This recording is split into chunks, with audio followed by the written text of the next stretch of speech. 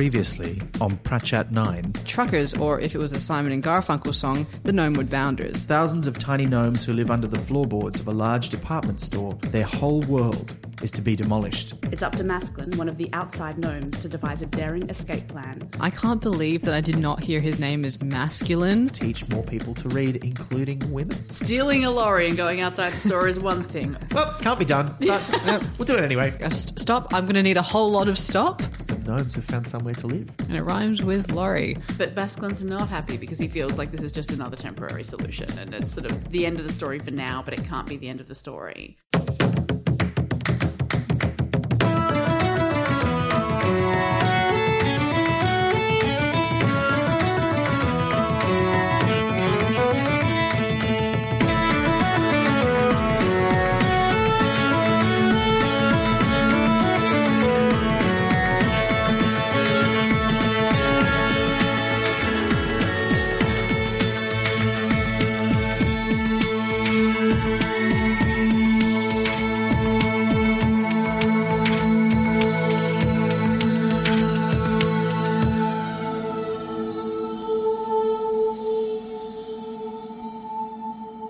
Hi, I'm Elizabeth Flux. I'm Ben McKenzie. And welcome to Pratchett, the monthly Terry Pratchett Book Club podcast. Each month we discuss one of Terry Pratchett's books with a special guest. This month we're talking about Diggers, which is arguably Terry Pratchett's dirtiest book. And our guest is award-winning author Marley Jane Ward. Welcome, Marley. Hi. Marley, this is your first time on Pratchett. And just quietly, this is my first Terry Pratchett book. That's not entirely true, is it? I've also read Good Omens. Yeah. Very on theme for you, seeing as you're now doing a podcast about the end of the world in fiction. Very true. How did you come to find Good Omens, though? Because I'm a Neil Gaiman fan. Ah. So someone recommended it to me when I was back at uni and thoroughly enjoyed it. So I don't know why it took me so long to get to Terry Pratchett on his own. See, it's like the same for me, like in opposite. Like I really like Terry Pratchett and I haven't quite delved down the Neil Gaiman route properly yet, except for the odd dabbling. So meeting in the middle. It's like when people cross-promote podcasts on each other's podcasts. It helps you get into the other's work. How did you get into Neil Gaiman then? A friend of mine, once again, at uni, same friend who gave me Good Omens, he sadly passed away last year. He recommended American Gods and it was uni holidays, and so I lied in bed for 2 days reading American Gods in one go. I felt like I was going to get bed sores, so I had to keep shifting my body from one side to another, but I was fully immersed in that world, and that's sort of my first taste of Neil Gaiman, and then I read Good Omens sort of quite quickly after that. And that'd be quite the compelling blurb to have on the front of your book. Like, this book was so good, I almost got bed sores reading it. Well, I can only hope that we get a review like that now. Someone's getting bed sores because they're just listening to the back catalogue of Pratchett. Don't get bed sores, please. Shift your weight. Shift around. Get up if you can. If you can't, just... Get someone to turn you regularly. But we are here to talk about Diggers, the second book in the Book of Gnome series, or the Bromeliad, as it is affectionately known, although not in the edition that I have. It's never referred to as the Bromeliad there. Apparently, the English editor didn't like that title for the series and refused to use it, so it only appears in print in the American editions. At first, it confused me, but then as the book progressed, it made sense. Yeah, and there's no mention of it at all in the first one. No. So it makes no sense if you're just reading the first one. Why is this book one of the Bromeliad? There's no Bromeliads. It's weird.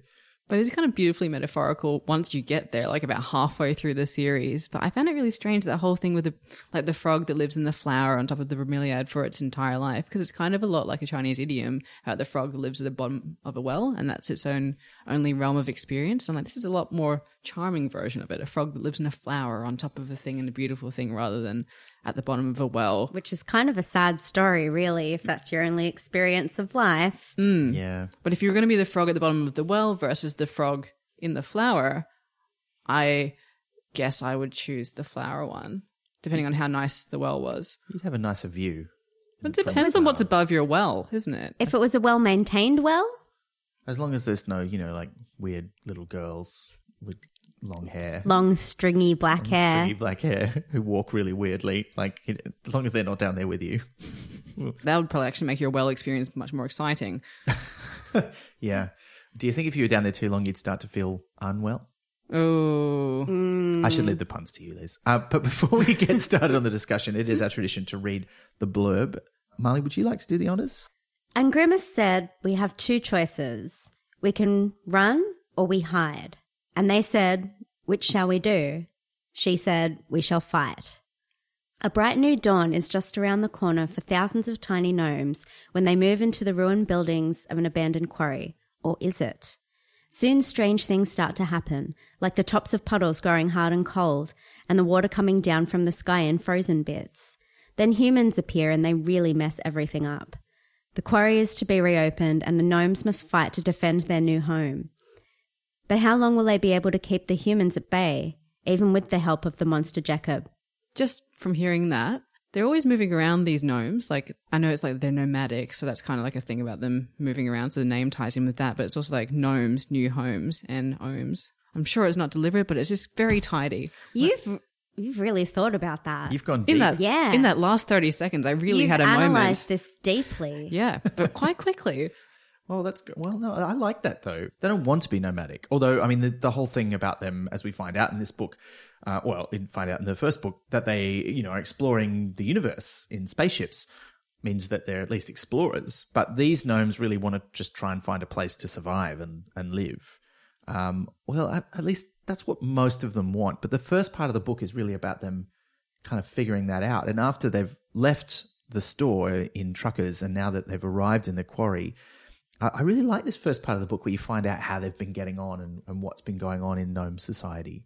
Yeah, it's broken down some of the barriers. And so it used to be divided into store things, but now it's like the drivers versus the passengers. And there's always, It says about them liking hierarchy, and they've got a council. And it seems like things are looking kind of good, but not utopia good. Things are definitely getting better for the female persuasion of gnomes. And so in the first few pages of the book, I stumbled across the idea that women are considered less than. And I was like, hold on a second. But it was only after a little while that I started to get kind of... Why? Yeah. And what Pratchett was doing with that. Yeah, about their brains overheating if they read too much, and that's why they were prevented from it before. But yeah, it is actually progressing very well for the women gnomes here. It is that thing where he's presenting it sort of ironically. Yeah, of course. As this is what the gnomes think, and we all know that that's rubbish, but it's quite subtle at the start and you're not quite sure. Like, is he saying this is just normal or this seems weird? Yeah, so I have to admit I read these out of order. So I read this one first. And so it was probably not the best way to do it, but I never do things in the normal way. So as is my way. So at first I was like, oh, I was in the bath reading it and I went to mark it and I couldn't. So I thought, I have to remember that bit. And then it started going a little bit further into it. And I was like, oh, he's doing something clever here. And I think that was something that I'd forgotten from Good Omens, is just how sharp and clever he is. It was a long time ago. It's probably 13 years ago that I read Good Omens. So I had forgotten just how on it he is. You should have a lot of faith in your readers as well to sort of put that out there, leave it for a while, and then come back and swing it around. Yeah. Yeah, and I think he's sort of putting a lot of faith in you to remember what has come before and how the store gnomes have been confronted with these new ideas from the outdoors gnomes and have to rethink things. But even then, there was a real sense in Truckers that some of particularly the sort of higher up nobility, a lot of the noble ladies of the gnome court were like, oh yeah, well those rules don't really apply to me, like and then when Grimmer learns to read and they're sort of asking her pointed questions about, did your brain explode? Interesting. Yeah, so it's nice to see that move on, and the whole idea too that they've only been in the quarry for, I think it's about a year. Is it a year? 6 months. 6 Yeah, months. it's less than a year because they've not experienced winter before. That's right. That's a long time for gnomes. So there's already been a new generation of gnomes born and growing up. Heard stories about the lorry and the drive. Yeah. Or they were traveling in the back and they were so young that they don't really remember. They just have sort of that vague memory that kind of turns things mythic when you have a memory from when you were that young that's so large. Because that's like 5 years worth of time for gnomes. It's weird to think of like a whole generation of stuff happening in that shorter space of time. Because to do a maths, they said that one night is like 3 days to them, which means that a 24-hour period would be like 6 days. Yeah, at least. So 6 times as fast. So 6 months is like 36 months, which is 3 years. yeah. Yeah. And I mean, that's, yeah. That's some really good on the fly maths. Yeah. And they only live well, the oldest gnomes live for maybe 10 years, I think. Like 10's an aspirational age. Yeah. So they live like I think they develop faster as well. So like if they did live on a normal human timescale, they would probably grow up and mature and then die like in a much shorter period than humans do as well. Though gnomes tend to have it quite bad. So gnomes are always being picked off and they don't quite grasp the concept of somebody dying of old age. What was the line? Yeah, like for old Tara, like just dying of nothing or like of being alive. Dying of being alive too long. And that was a bit sad at the start because you just get that line where it's like, I mean, nothing He's dead. ate him first or ran him over or anything. yeah. The idea that you could die simply of not being alive anymore was a new one to them. Yeah. And the running out of old Tara, I think, was he just gets a line. I'm really worried they're going to do that to Leia in the new Star Wars, that she's going to die off screen. No, they have said she's going to be on screen. They're not going to do any CGI. They're going to use unused footage from the first 2 films. Okay. First 2 new trilogy films. See, I was really worried that she was going to get it's so sad. It happened in between movies. No, I think they'll figure out something. Yeah, I better. It's not a Star Wars podcast. But did you like The Last Jedi? I did really like it. Yeah. But yeah, I'm not sure I loved what I assume was throwing shade at Hong Kong, but but it was enjoyable. Interesting. Shade. I thought it was just throwing shade at casinos. Anyway, or Las Vegas, but we're going off track. Yeah. So Old Torah got written out. It was a bit like, yeah, let's hope they don't do that to And Leia. everything's going okay, but unfortunately, winter is coming, which is what was alluded to in the blurb. Yes. I feel like you could do a whole series of illustrations like mashing up the gnomes and characters from Game of Thrones. I think that would be kind of cool. And you'd have Masculine is Masculine Jon Snow? Probably. He kind of is. Yeah. I guess. Or maybe Dorcas is Jon Snow. Oh. Now, Dorcas is like that guy in King's Landing who's The like spider? No, Varys? the other one who like makes stuff. Oh, yeah, that guy. Yeah, Yeah. I can't remember. Oh, I don't know. I don't think anybody...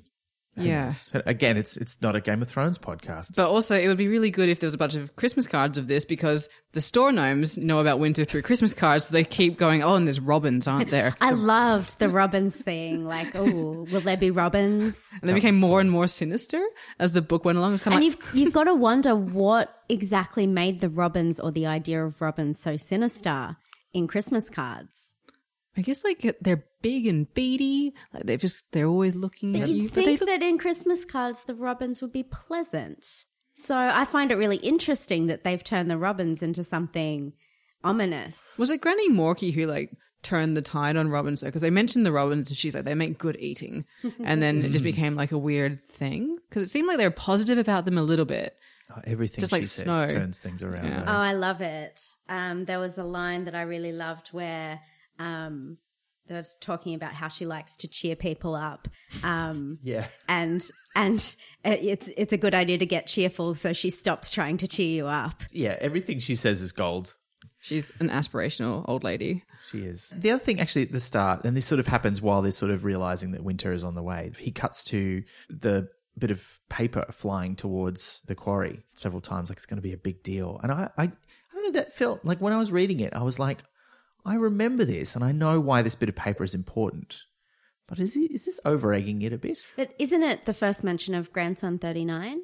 Yeah, that's true. That's true. It's where they get the idea, and they get the idea in this book, and then they head off. But yeah, to me, it's tapping into the whole religion versus what you can see debate that sort of comes through the whole book, because he isn't coming down strongly on the side of atheism. It is actually quite a book that's exploring our faith versus religion. Yeah. It ends up being a literal, or can be viewed as a sign from Arnold Brothers, the deity, because it's about it. So it kind of, I felt like that portentous sort of thing. Like even when jumping ahead, evil preacher guy disappears or dies, like we as the reader don't find out what happens to him. So it still leaves that question of, is there something else going on? And the gnomes, to comfort themselves, prefer to believe that he does somehow manage to live out his life. Like in the Bible, some of the prophets do just get zapped away. Like they just disappear and you don't know what happened to them. And I feel like there was the opportunity to give readers like, oh yes, he definitely got squished, but the gnomes think this. But it's a deliberate choice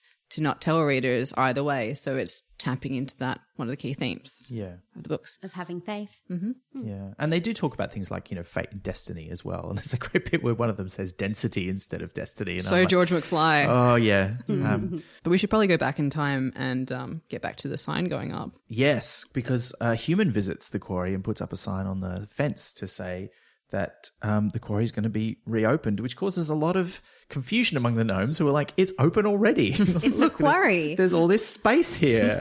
And the store, I love the repeated references how the store gnomes are still getting used to the idea that there's nothing because they've lived their whole lives inside. So they're used to there being a roof. And now the quarry forms a kind of a roof, but when they're outside, they're like, oh, I don't like this. To jump forward again, later on in the book, he's talking about the wind blowing, and he's like, the air conditioning is blowing from this direction. And somebody, I believe it's Grimmer, interrupts him and says, the wind. Yeah. We call it wind. Yeah. I made a list of all the weird beliefs they have that are logical but not quite. Like like in the previous book, how it was like road works ahead. The road didn't work at all. It was full of holes. Yeah. So That was great.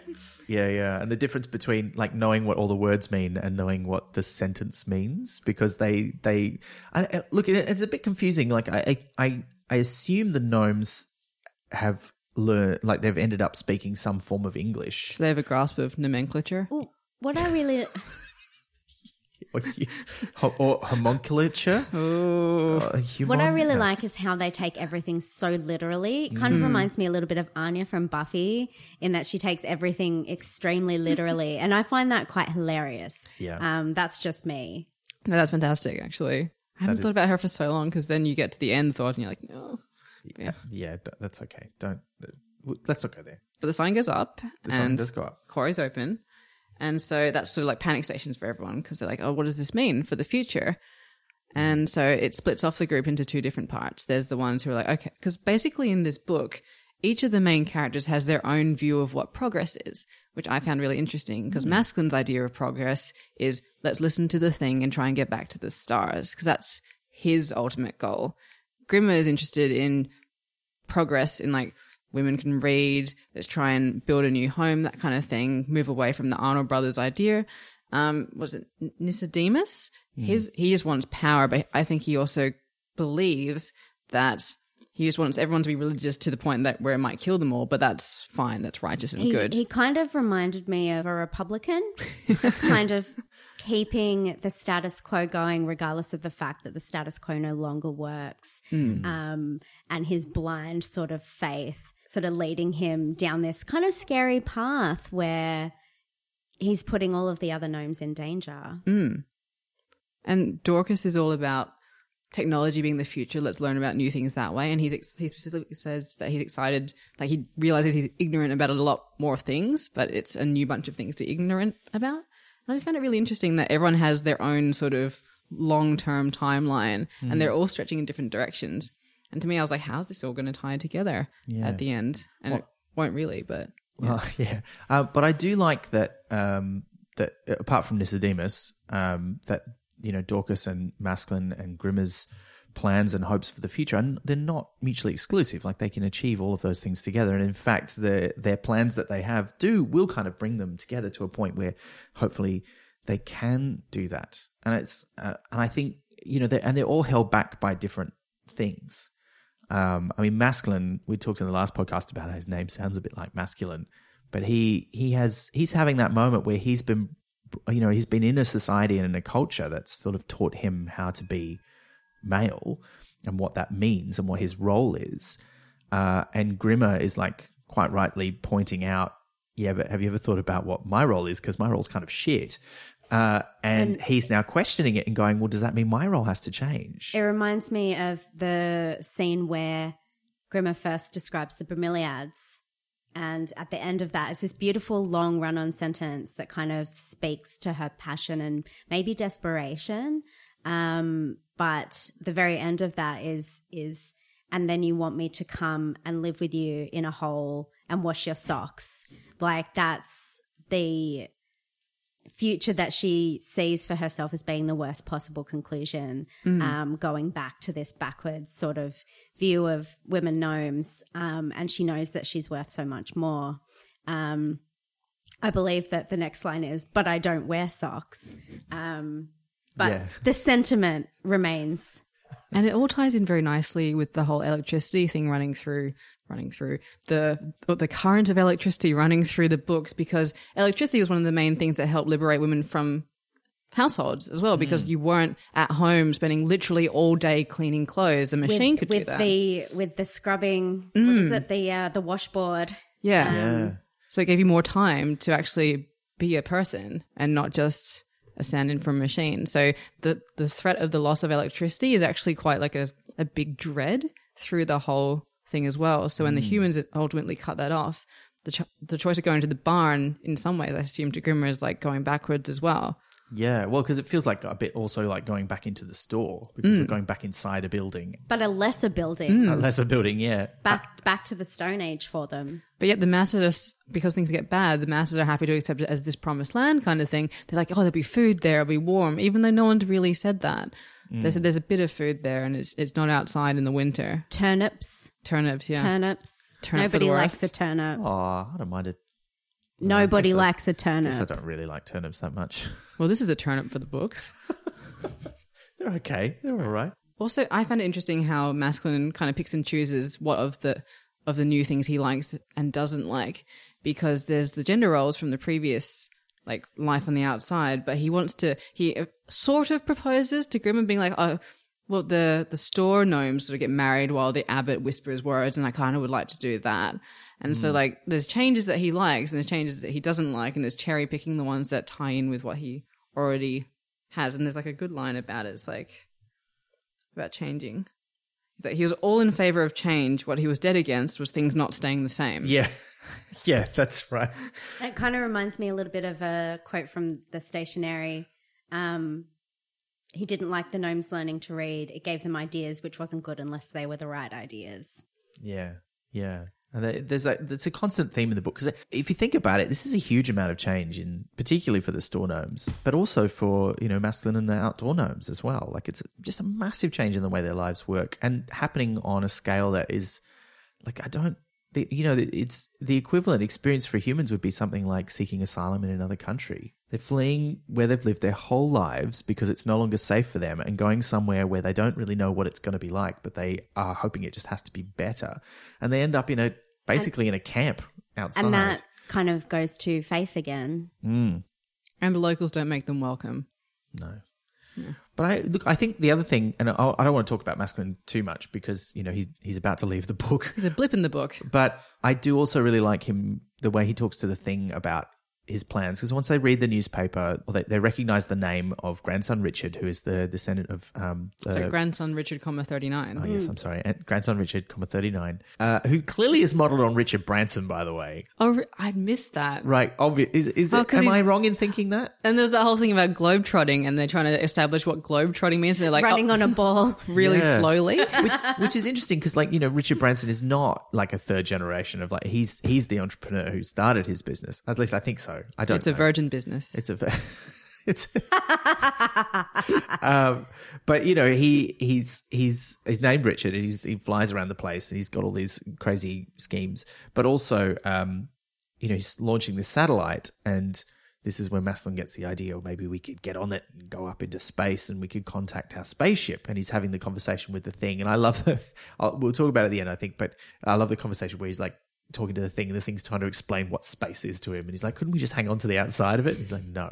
Just jump off when we need to. Yeah. What's in space? Nothing. Yeah. But also everything, but not as much of everything as there is nothing. nothing. Yeah. Yeah. So I thought that was great. But his exasperated conversation with the thing where he's just like, I'll never be well prepared. Like, I'll never be well prepared for this. Like, well, I'm not going to wait 5 more generations when I'm dead to do this. Like, let's just do it. And I kind of appreciate that. And I think that's, when the things are stacked against you and you realize things are not right or not fair, and particularly when you feel like you can't do anything about it, you do sometimes feel paralyzed, like you can't do something. But also, there has to come a moment where you think, no, I'm going to do something about this. I'm going to change my life or change things for the better. So he has that moment. Then he essentially recruits Angelo and Gerda, so the abbot, and Angelo, who was the gnome who went out of the store first. He's like the most adventurous of the gnomes, who have basically been having this religion is real, religion is not real argument for the book so far, even though neither of them are fully convinced of their own side. And then they sort of, 3 as an odd triplet, decide to go off to the airport and get started on this separate adventure. Yeah. I mean, I think Angelo made sense to me because he was the one who knew the most about driving the car. And so they kind of feel like they need him if they're going to drive a plane, as they put it. But I did feel like I wasn't convinced that taking The abbot's a bad idea, but he had to clear the way so that the terrible religious guy could try and take his place. Yeah. So that was purely for plot, I think. So they head off and say All goodbye. in a flap. Yeah. Although, because they live near the airport, every time they talked about how close the airport was, it just made me think of the castle. Yeah. I have not seen the castle. What? You realize they're going to take away your Australian passport now? It is actually, I do have to renew that. So maybe we'll put this episode out after I've renewed it. You gotta watch it first. I know enough quotes that I can fake it in conversations. And that's the most important thing. Yeah. Look, it is a great film. I think I'm overstating it a little. Maybe. I had to choose. I had a friend come from the States recently, and I had to choose an Australian movie to show her.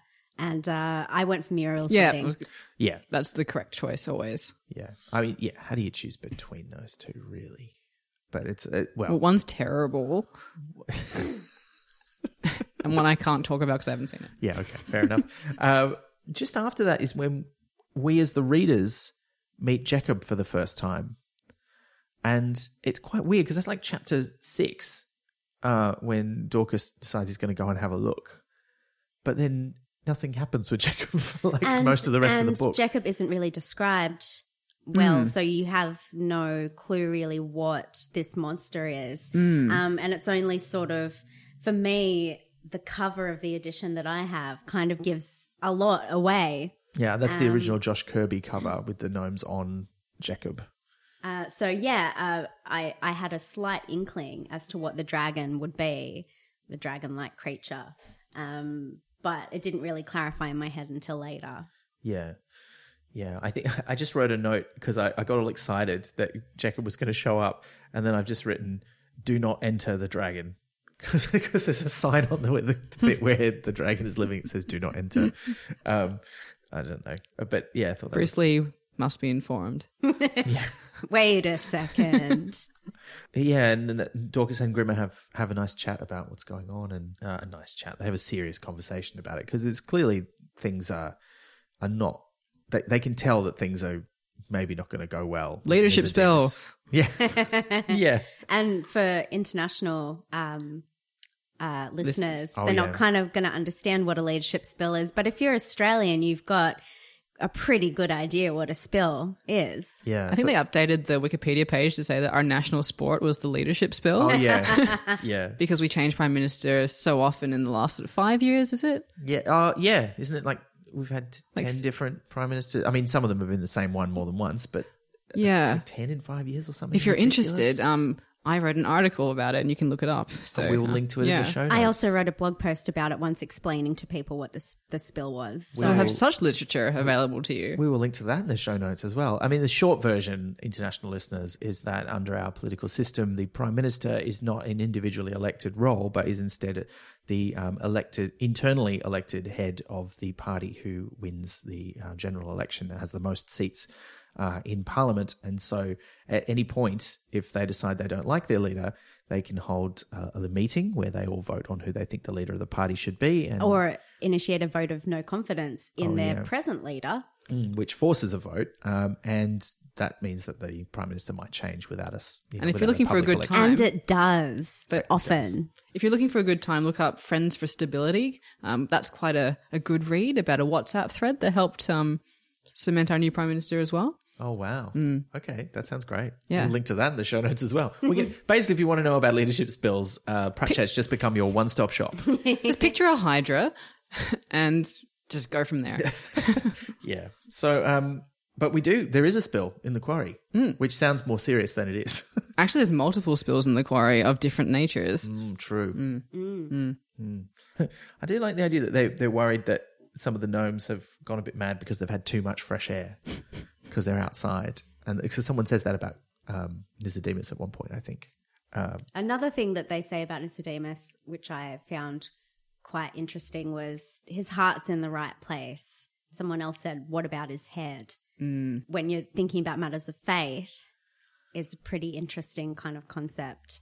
Yeah. And for context, Nicodemus is the second in charge to the abbot, and he becomes in charge of the sort of faith side of things. The religious leader. Yeah, in the absence of girder, which is a truck part, I found out, interestingly. Oh, well, it's also a thing used in construction. Yeah, so he holds things in place. He goes away. This new one springs up. He's not supposed to be in charge. Dorcas is supposed to be in charge, but because he's more of a doer than a leader, it just eventually he sort of fades to the background. He's a tinkerer. He wants to be alone, tinkering with stuff, Yeah. Hanging out with Jacob. And he's never... oiling things. He's the sort of person who is quite a good leader, but only does it when necessary, because he sort of gets everyone organized to make the truck driving happen. And in this book, he has similar moments when with the truck that they sabotage, and also when they eventually drive Jacob. But he really only wants to be in charge when it's necessary, because he's the one who's the best for the job. He's also getting that thing where he's like, oh, I'm a bit too old for this. Like, he's starting to feel like an old gnome. Don't they say that the best people to be in power are the ones who don't really want to be in power? Yeah, so it should have been him all along. Although I don't think Grimmer really wants to be in power. She needs time to get good leadership skills, though, But it is nice that she does get to have a position of power, because it's probably quite a foreign concept to them just to have a woman in power. And it's nice that she gets a chance. and she does good with it. And she takes her. She does. She does a really good job and proves herself really capable. Yeah. But Nicodemus has some terrible ideas, even though he convinces the gnomes that his ideas are the ones to go with. And I love their plan, like when they put the sign up that says the quarry's going to reopen and they think the humans are going to come back. So they make their own signs and put them up, and they think that'll stop the humans coming in. Humans always obey signs. And then there's that horrendous, there's that moment where it's like, he disobeyed the signs. This is outrageous. Even though in the previous book, they mentioned that they're all really confused about how humans disobey the signs all the time. Well, they not all humans are carrying a pushcart or a dog. Yeah. And they should be. And they should be, because the sign says so. That's right, on the upscalators. Do you think it might have worked if they'd just done one sign in really good handwriting, though? Because they put up a lot of signs, and so the guy disguised all of them with the bloody kids. Full of misspellings. Yeah. Hilarious misspelling. And I really enjoyed the out of order one being out of order, like literally the O and the F. Yeah, that was cute. Yeah, I like that as well. But it's all not going very well. And when the humans are coming back to the quarry, and this is where Grimmer really starts to come into her own. She's like, nah, I'm not having this. And I love her in this part. I love her in the whole book. She's great, but this is where she really gets fired up. It's a time to shine. Yeah. Because Nicodemus is like saying, let's build a new store, but not literally in our minds. Yeah. Which is confusing to me, because I was initially like, oh yeah, he wants to build a new store. Like, that's weird, but... Well, basically he wants to keep them in the status quo. He wants to keep them boxed up, keep everything the same as it was in the store, regardless of their new circumstances. It's a really backwards kind of a view, and it is sort of like a blindness, building a new store in their minds and their hearts. And he stops the watches, so like he's just basically making them more and more insular as well. And more vulnerable. Yeah. Yeah, absolutely. And I mean, it's that idea that acknowledging outside change, but refusing to let that affect your internal view or internal world. My favorite line of Nicodemus's is Dorcas says, nature. Nicodemus says, that's right, it's not natural. Yeah, like and I love they never connect the words together. Yeah, it's great. But basically, it becomes a war between the humans who want to reoccupy the site and the gnomes who keep trying to sabotage them. Quietly, Nicodemus is saying that he's sabotaging them, but the actual saboteurs are Dorcas and Grimmer, who eventually end up sort of laying out nails to try and flatten the tires of the lorry that comes. And they both are working with different motives as well, because Grimmer thinks they're just trying to like take down the lorry, whereas someone else, like Dorcas, is trying to reawaken Jacob, but he doesn't want anyone else to know about his secret at this point. And it's interesting when that succeeds, Nicodemus claims credit for it. He's like, I prayed to Arnold Brothers and look how they flattened it. And then Grimmer actually challenges him and says, no, that was the nails. And that's where it all sort of comes to a head. It was us as a collective. It was gnomes. It wasn't some great deity in the sky or Arnold Brothers. I was surprised that he didn't say Arnold Brothers got you to do it, because that's like the way around it, right? Yeah. I also quite like how later in the book they flip that back around when they capture the human, because there's the woman who's, one of the gnome women wants to torture them, and they come up with these horrible Pins things. in the soft parts. And she's just like, okay, well, off you go. And she's like, oh, no, I didn't mean me. I meant kind of us. And she's like, well, us is you and me, and we're all us. I have a question from that, though. So all the books are from the store, this department store, Arnold Brothers. Why does a department store have a copy of the Geneva Convention? Well, I assumed that that doesn't have the actual convention, but they maybe have an encyclopedia that describes it and some of the important parts or of a it. book that mentions it and its in its vague concepts. Could be fiction. I mean, we know that they have some fiction with them. Fine. So, But I was like, it said that she read the Geneva Convention. I'm like, that's a strange thing to pick up when you're getting a new pair of stockings and perhaps like a Christmas pudding and a Geneva Convention. yeah. Oh, well, they would have had a school books area, so there might have been a history book that they picked up that might mention it, or a political textbook of some sort. Yeah. The Illustrated Geneva Convention. I want to know if there is such a thing. That would be amazing. And if there isn't, maybe there could be. Yeah, maybe that's a project for us. I want to know how long the Geneva Convention is. It must be a pretty long document. It covers a lot of stuff. I imagine a hefty tome, but I have to confess I've never thought about it. Yeah. Yeah. Because it could be a pamphlet as far as I know. Could just be a small list. Yeah, but with Don't do this, don't do that. but with 10 volumes of appendices. I guess Lots of footnotes. Yeah, I always assumed it was like any sort of law where you only ever read it when you need to reference it. So you never read the whole thing from start to finish. You just sort of look it up and go, well, what does it say about blah blah blah? I don't know. Like someone has to read the whole thing so that it doesn't contradict itself, surely. I guess so. That's a big job. Yeah. Or a small job, depending on if it's a pamphlet or a tome. True. Phone in to let us know. No. But I love the sabotage part of the book. I like when Dorcas sort of finds his purpose and he realizes, because he's sort of been talking to Grimmer about all this stuff. He goes off and sits with Jacob for a while and then goes, wait a minute, I could fix you. You could run again, maybe. And he has his moment. And then they do the sabotage and stop the truck with the nails. But after the humans leave, because they can't drive the truck away because it's got flat tires, they have a look inside. Yeah, because they've heard stories about the drivers. Yeah. And somebody hits a handbrake. And I hate that it's the woman. Oh. Is it Newty? Yeah, well, Newty's the one who's most ashamed about it, but I think they maybe do it together. Well, I feel like the handbrake would be quite a hefty thing to a gnome, so it's probably a bunch of them together pressing the button. Yeah. Yeah. I think they feel, because and he's just like, don't press the knob. And he's like, I will retract my hatred. but I mean, I like Newty and Sacco. You don't get a lot of new characters in this book. There's Nicodemus, and then really the only other new gnome characters are Newty and Sacco, because it's all about Grimmer and Dorcas, and then the gnomes as a collective, which I actually really liked. I didn't think you needed that many extra characters. You have like, incidental ones when you need them. But yeah, Newty and Sacco I like because they kind of represent the new generation and they're just so fascinated by it. And they get into the cab of the disabled lorry and they're like, this is great because like we never got to go in the cab. Look at all this stuff. And This then is the stuff of legend. And then they set off the handbrake and set off the lorry, presumably to ruin the Soviet industry. Because they are millennials. Or what else are we destroying? Straws. Everything. public Debate. transport in this book. Oh, yeah. Yeah. But the truck goes down the lane onto the railway tracks. Which Yeah. is dangerous because they signposted the railway tracks earlier about how like the gates come down presumably to keep it in because the train's trying to escape all the time. Yeah. So it doesn't logic for that. break free of its tracks and gnash and bite. Go wild on the roads. Yeah. But and it stops on the tracks, doesn't it? Which is like the horror thing. Oh yeah. Oh, it fills me with. It freaks me out. I mean, we in Victoria, for non-Melbourne listeners, there's a really massive infrastructure project that's been going on for a couple of years now, and it's still going, where they're removing all the level crossings so that this sort of thing can't happen. And I just keep thinking, the gnomes will be safe soon in Victoria. And you also keep thinking, how often does this happen?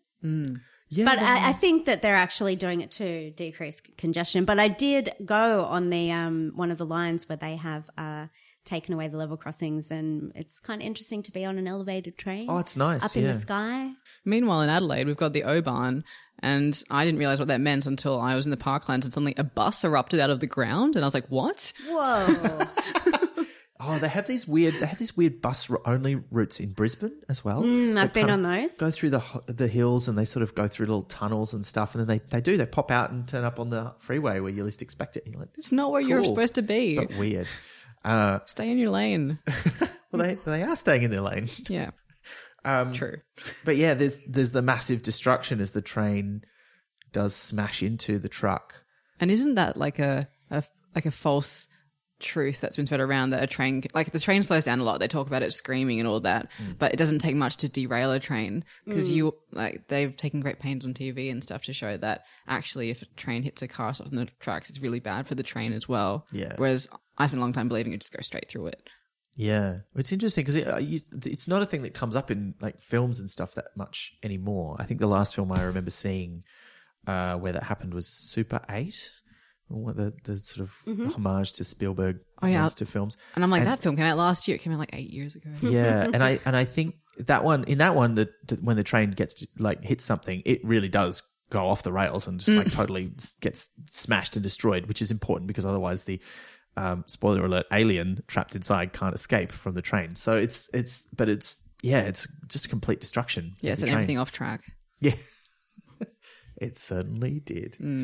But Grimmer feels really bad about this whole thing. Not so much because she blames herself, but because not long before he gets into the cab, she and Dorcas have an argument. And as he was saying to Jacob when he was having a conversation with Jacob before this all happened, he sort of feels like A he's being one-sided taken... conversation. Yeah, but he feels like he's being very much taken for granted because he does all this work and he tries to make everybody's lives better by providing them with electricity and solving all of their technical problems, and no one ever really cares about him or thanks him. Well, one quote that I like from Dorcas is later on in the book where they smash through a fence. He expresses a desire to get out and grab some of the wire because you always knew where you were with wire. And I feel like he trusts mechanics and fixing things. That's his language. That's what he trusts. That's his faith. Yeah, because you always know where you are with wire. And he's that interesting combination of very practical, but also he personifies all the technology, which I find charming as someone who's picked up the habit of referring to objects as people sometimes, particularly computers and things that move. We all think about it that way. And cars are a really easy one because they have headlights that look a bit like eyes. Although let's not get into how the cars in cars are alive because I've seen some horrific like theories on that. My car has a name. Oh, what's your car's name? Future Bubble. Oh, how did you get that name? Just because it's sort of more rounded and streamlined than my old car. So it's a bit like a Future Bubble. But I haven't gendered it really. My old car was gendered, but my new car's not gendered. I think Future Bubble is agender. Mine's called Gilbert because I scratched it early on having it, so it has a gill. Oh, that's good. I like that. But Yeah. My final note that I made, actually, just talking about Dorcas and how he feels fitting in with everything, is that Dorcas is Jacob. Like, Jacob represents Dorcas's journey in this book in some ways. And I know that sounds very like English literature class from high school year 10, but That's what the listeners come here for. You know? but it's, and I know we're jumping ahead, but I mean, this whole thing is about this book. And essentially, Jacob saves them. They use Jacob to get somewhere else, and he plows through all the difficulties. And as soon as they've used him, they're happy to abandon him without a second thought. And the only person who thinks about that is Dorcas, who's like, well, I care.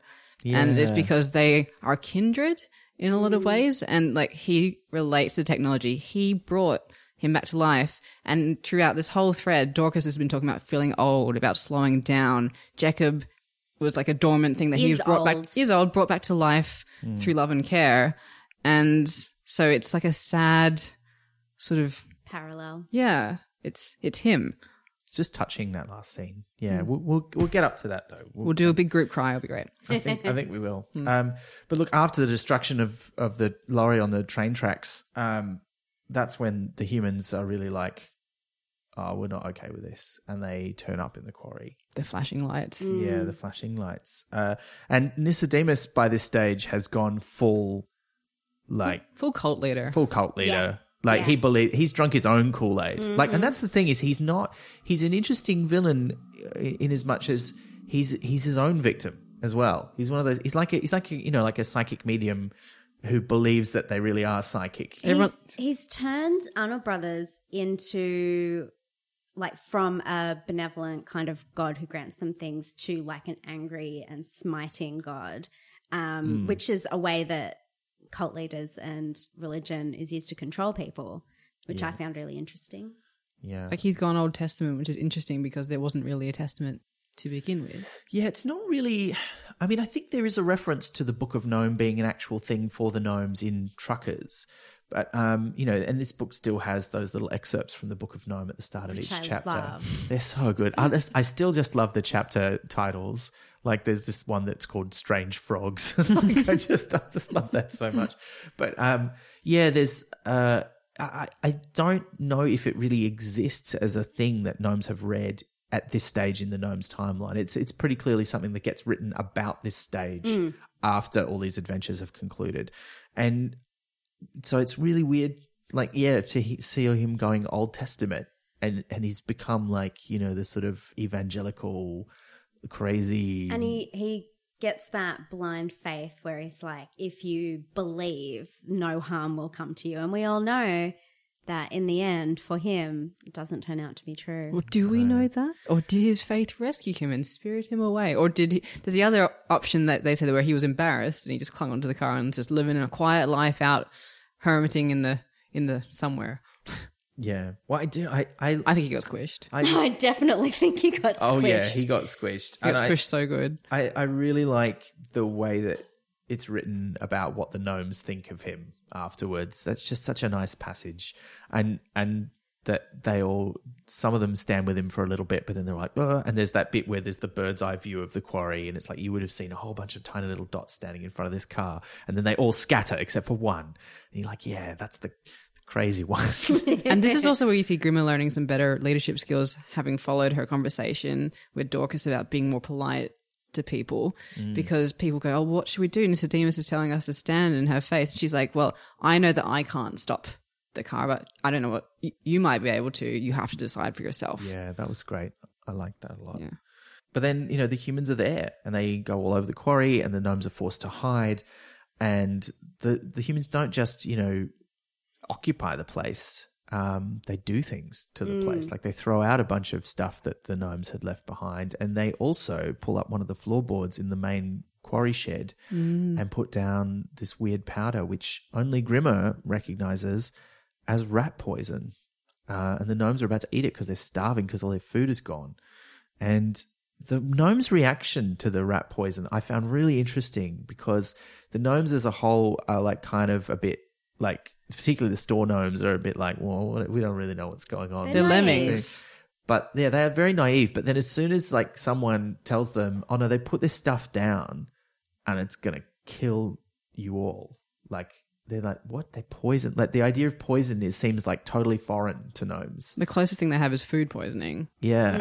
And when they understand what it is, they're just so angry. And I just was like, oh, I kind of like that. That was great. And there's the ones in denial who are like, are you sure we can't eat it? Like, are you sure? Maybe we should just eat it anyway. Yeah. And they can't even really do that much about it at first, because not only do the humans do all this stuff, but they leave a human in the shed overnight because they're like, well, someone's screwing with our quarry, so we've got to leave a security guard there. Those damn kids. And they're hiding there. They're like, what are we going to do? And then, They remember a book that they've read. Yeah. As they call it, Gullible's Travels. yeah. Oh, and this is the great moment where, like, Grimmer just realizes that they're all agreeing with each other. And so instead of telling them what to do, she just goes, well, normally I wouldn't ask everyone because this would just devolve into an argument because that's gnomish nature. But they all seem to be of a mind. So she just goes, what do you think we should do? And they're like, tie him up. Let's get him. Which they do. And I just, so good. I really wish they made Truckers, as we discussed on the last episode about Truckers. They made that into a TV show. And I kind of want to see this because there's no direct interaction between humans and gnomes in Truckers. Like they're seen by humans once. One of the security guards sees them in the cab of the lorry, and Gerda sort of like wards them off with the words from Arnold Brothers. But this is and gnomes have been glimpsed, or evidence of gnomes has been glimpsed by humans before, even in this book. But this is the first time, like, it's been this direct. Yeah, Up close and personal. Yeah, they get retconned into fairies and stuff because there's a line about humans don't really want to share, so they sort of put them into a form that they can tolerate. Yeah, and I like that becomes a really strong thread through this book. Like once they have that conversation, that it's like, well, if they find out about us, they're going to make us be like what they think we are. And I'm like, are they? It's again the bowls of milk again, which was in Witches Abroad. Like it's just something in his head that fairies drink bowls of milk. Well, it's a strong part of fairy folklore. I mean, the idea is that you leave things out for them so that they will do little jobs for you, and a bowl of milk is one of those things. So talking about fairy folklore, one time my mum left me in the library while she went to a meeting, and I was like, I'll just pick up a random book from the shelf, as one is wont to do, and it was about fairy folklore. And it said that there was a thing called a fairy wind, which is an old superstition where they would think you get carried away by a fairy wind. And so you have to be blessed to stop it if you see one. And I'm not sure if this was in the book or if I've conflated it later, but I was like, oh, so is that why we say bless you when someone sneezes? Because like you're creating a fairy wind out of your lungs and making sure your soul doesn't escape. It could be related. I mean, the standard story I've heard about people saying bless you is that you're supposed to, when you're sneezing, you're expelling a demon from your body. I thought it was because if you, like in the old times, if you were sneezing, like you get a cold and you'd probably die. So they'd be like, yeah, bless you. And it's just funny, like there's always like those sort of beliefs, but it's actually the opposite because sneezing is clearing crap out of your respiratory system because it's like usually there's an irritation in the upper respiratory tract and your sneezing is a way of clearing it. It's like a violent burst of air to just like eject the thing. Yeah. It's kind of like what coughing is, but sneezing is for the upper and coughing is for the lower. Yeah, and I always figured the demon thing was like when they didn't understand germs. They're like, well, we know that when you're sneezing, that's your body getting rid of something that's bad for you, but that you can't see anything. So it must be a demon. It's a demon. I don't know if that's As true. is our understanding of the matter. Yeah. Well, I like that story, even though it's not true. Actually, speaking of fairy folklore, though, you just reminded me of something that is very gnome-like. I recently found out one of the people I work with, hi, Kath, if you're listening, was telling me this story. No. She's a fairy. No. She's got 4 kids, and she was telling me the story that when her daughters, who are the 2 older kids, were very young, she created a little fairy garden in their backyard. They own a big property like way out in the outskirts of Melbourne. And they took photos and then they sold it millions of dollars for auction recently. No. Okay. But what they did do was she would create this little fairy garden and she would like leave little notes and stickers and footprints and stuff. Do you know and what that is? Stuff. That's lying. Yeah, but it's lying to children, which is a whole thing. It's acceptable. This was, and this is great. And they thought there were fairies there. But then when her sons were born, who were the 2 younger kids, she was so busy with 4 kids and she thought her daughters were sort of old enough that they didn't really care anymore. She just stopped doing it. Just recently, she overheard them talking about it and how when that happened, her daughters were absolutely devastated. Like they thought that they'd done something wrong and all the fairies had died or left. And I was just like, oh no, that's so sad. Just the Arnold Brothers stuff all over again. I know. But it just does. It also reminded me that it's one of the parts of my job that I love is telling lies to children, basically. but telling them stories and asking them to believe in them. But yeah, so they're afraid of that folklore ending for their story, and so yeah, they do. They tie up this human being, and they eat his sandwiches and like eat his soup in front of him. And my question here is, if that was you, if this happened to you, like you were doing your job and then suddenly you were like strapped to the floor and all these tiny people. Bad trip. Yeah. Bad trip. But if you were so sober, like you'd know that you're sober. Yeah. And this happens to you. Like, Flashback. yeah. I'd be like, I don't know if I'd believe it's happening. Well, suddenly you're every character in every 80s supernatural film ever. Like there's that standard trope of, I know this is real, but no one will believe me. Like the gremlins are coming out of the sewers, but no one will believe my story. The police won't help. You'd be in that position for real. It would be horrible. It would be, I mean, this is the reality for people who have, like a paranoid schizophrenic condition, is that they believe these things. They have these hallucinations and these breaks with reality that they believe are true. And of course, no one believes them because in their case, it's not true, but it is real for them. It's true to them. And that's what a horrible thing to happen. And this would be like that, this would be like, oh no, these tiny creatures tied me up. I would try to communicate back with the gnomes though. Like I would have left them a note. I wouldn't be like, oh, let's get rid of them. Because but then I also wouldn't be working as a security guard in a quarry, let's be honest. Like I wouldn't be that guy. Just not suited to that kind of lifestyle. But like, again, like it's little details that get me with characters, and he had presumably homemade sandwiches and a thermos of soup, and I'm like, did he make them for himself? Does he have like a loving partner like who prepared this for him? And I'm like, who is this man? Like, what's he like as a person? Like, because he didn't have like a burger or like takeaway or something. He had lovingly prepared food, cheese and chutney, sandwiches, and I was just kind of like, ooh. And I remember him being described as like gnashing his teeth, and his teeth were like plates. That really stuck out to me for some reason, because it kind of gave me a really concrete image. But I mean, that's the gnome's description of him. And they think all humans are weird and ugly. Like they talk about how, look, he's got so much hair in his nose. And I'm like, it would be a lot of hair in his nose to except you. for Grimmer, who goes up and is like, that he actually just looks like a big us, which is at odds with the earlier book's description. But that's true. But then as we discussed in the Truckers episode, like that description is made at the start of Truckers and then promptly ignored for all purposes ever after, including illustrations, even of the original edition of that book. So yeah, I would love to see, in fact, listeners, if you are of the fan art persuasion, if you go back to the start of Truckers and read that description, I would really love to see someone illustrate a gnome based on the way Pratchett originally described them, because I think it's such an interesting, weird idea, and I love it when creatures don't just look like slightly different humans. Like they don't have a weird forehead or pointy ears. Like they're actually different. So yeah, I'd love to see that. If you feel like drawing that, please do send it to us via social media. I will draw one too. It'll be terrible, so please outdo me. Yeah, it would be so good though. This is where also they talk about whether they should torture the human, what they should do to him. And the Geneva Convention thing comes in here. Yeah. And Grimmer has that nice thing where she imagines like, but what if we could live in harmony? What if the humans could do all the big, heavy, hard stuff? And we could do the delicate things that require nimble fingers. Yeah, but not painting flowers. Not doing or repairing shoes. They're so angry about that as well. I love how angry Grimmer is about it. Who wouldn't be?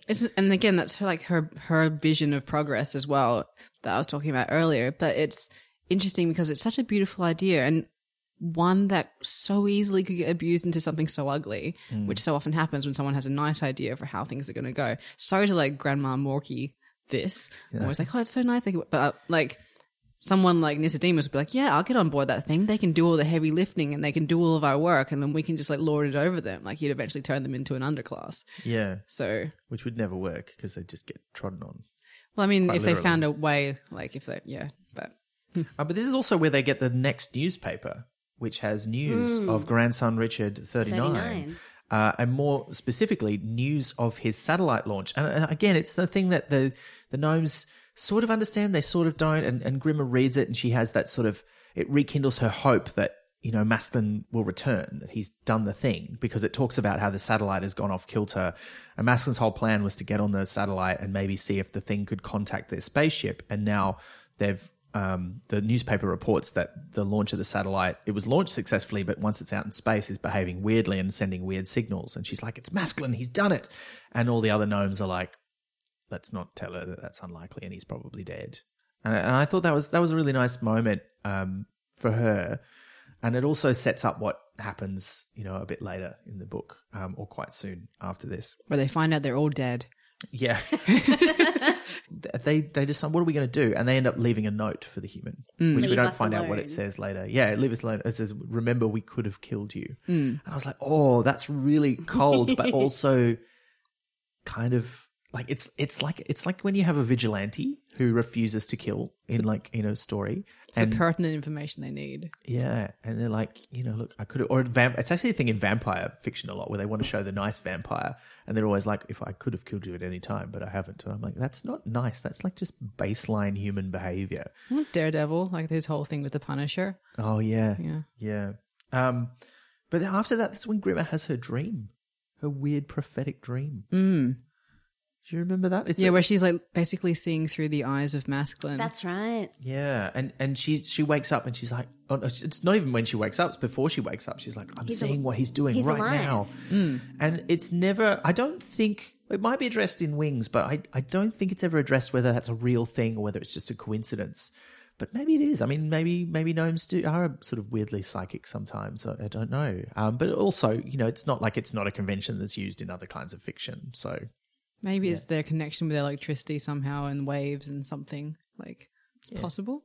yeah, it could be. Or it's going to be some kind of soul connection between the two of them. And I have to confess, I didn't hate this arguably love story between Masculine and Grimma because it's not I quite... was wondering if that was a thing. Yeah. Like it feels like they have some kind of connection, and the dream just sort of enhances that idea. I think, the nice thing about it is that it's not really, it doesn't develop in a very natural way in the first book. They're sort of the two young, capable gnomes in the outdoors, and then they come to the store and they stick together because they're together. And by the stage at the start of this book, when Masculine's basically asking her to marry him, she says, "No, I'm not sure I'm ready for that," and it makes perfect sense. But they're not being very romantic because that's not really how they think about it as outdoor gnomes, But also, I think there's that thing where when they come to that point and then they say no, that's really the first time they've thought about what is our relationship. And so, Grimma's response to that is to say, well, I don't know. Like, don't assume. Well, they're both very practical gnomes. I was about to say practical people. They're both very practical gnomes. Yeah. Gnomes are people too. They are. But yeah, and they're given the opportunity to not. Like, there's not just an inevitability about them ending up together, which is why I ship this more than other things. Like, I wouldn't say I want it to happen definitely, but I'm not like indifferent towards it like I am in a lot of the relationships in other Pratchett books, because it's just the man and the woman are there and they will be together. I think I like the fact that it's them being apart from each other that makes them realize how much, what they're really feeling for each other. And I think because a lot of us have had that experience in our lives where, either you've broken up with someone or you sort of have forced to move away from someone, and that experience makes you realize how much you miss them and how much they mean to you. Oh, I have one of those from high school. Yeah. My long-term primary school to high school crush. Wow. Only realized that he liked me once I moved 5 hours away. Oh no. Which was tough. It was tough. Yeah. But we did have some nice times together after that. But yeah, I guess that absence makes the heart grow fonder. But There's some truth it was to a bit of a killer for me. Yeah. Yeah, for sure. Long distance is tough. Yeah. Yeah. But I just thought there was a nice truth to that. And that they both they both have their own journey about realizing what the other person means. So this book has Grimma's journey about that, and Wings has Masculine's journey about that as he's thinking about the things. And she also has that nice realization that, we all know that Masculine didn't understand what she meant by the frogs and the bromeliad, but she realizes I didn't really understand what he was talking about when he was telling me how important it was what he needed to do. And he was right. And I should have listened to him too. Like, we should have listened to each other. So there's that nice thing where it's not one-sided. It is both ways. And we get to hear her whole idea and her whole journey about what it means for her. And that's echoed with the Angelo and Abbott sort of conversation earlier, where they say that their argument's much better because they're not listening to each other. So you're just saying your own thing. Yeah. And again, with the Dorcas and Jacob one, where he's like, it's a one-sided conversation, and and Dorcas says that it's a good conversation because he doesn't have to listen to the other person. Yeah. So there's a lot of me, myself, and I Yeah. being compromised in this, which is nice. And speaking of Dorcas, this is the point in the story where, is it Sacco or Newty? One of them turns up in Sacco. the quarry, Sacco, to say, we made it out of the truck, we're alive. But Dorcas is badly injured and the others are hiding down by the laneway. We need to go and find them because it is winter now. It is snowing. It's nighttime. And it's nighttime. And this is the point where I can't remember who it was. Talks about the air conditioning blowing the snow to one side. So Moody's dad.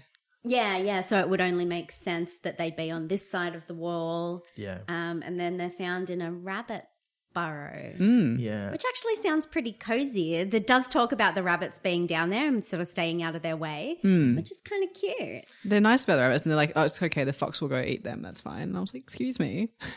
That's nature for you. Well, and they say that in the, like, that's one of the things that Nicodemus uses. He's like, back in the store we had meat, not this killing animals and eating those and calling that meat. Nature, it's not natural. Yeah. Yeah.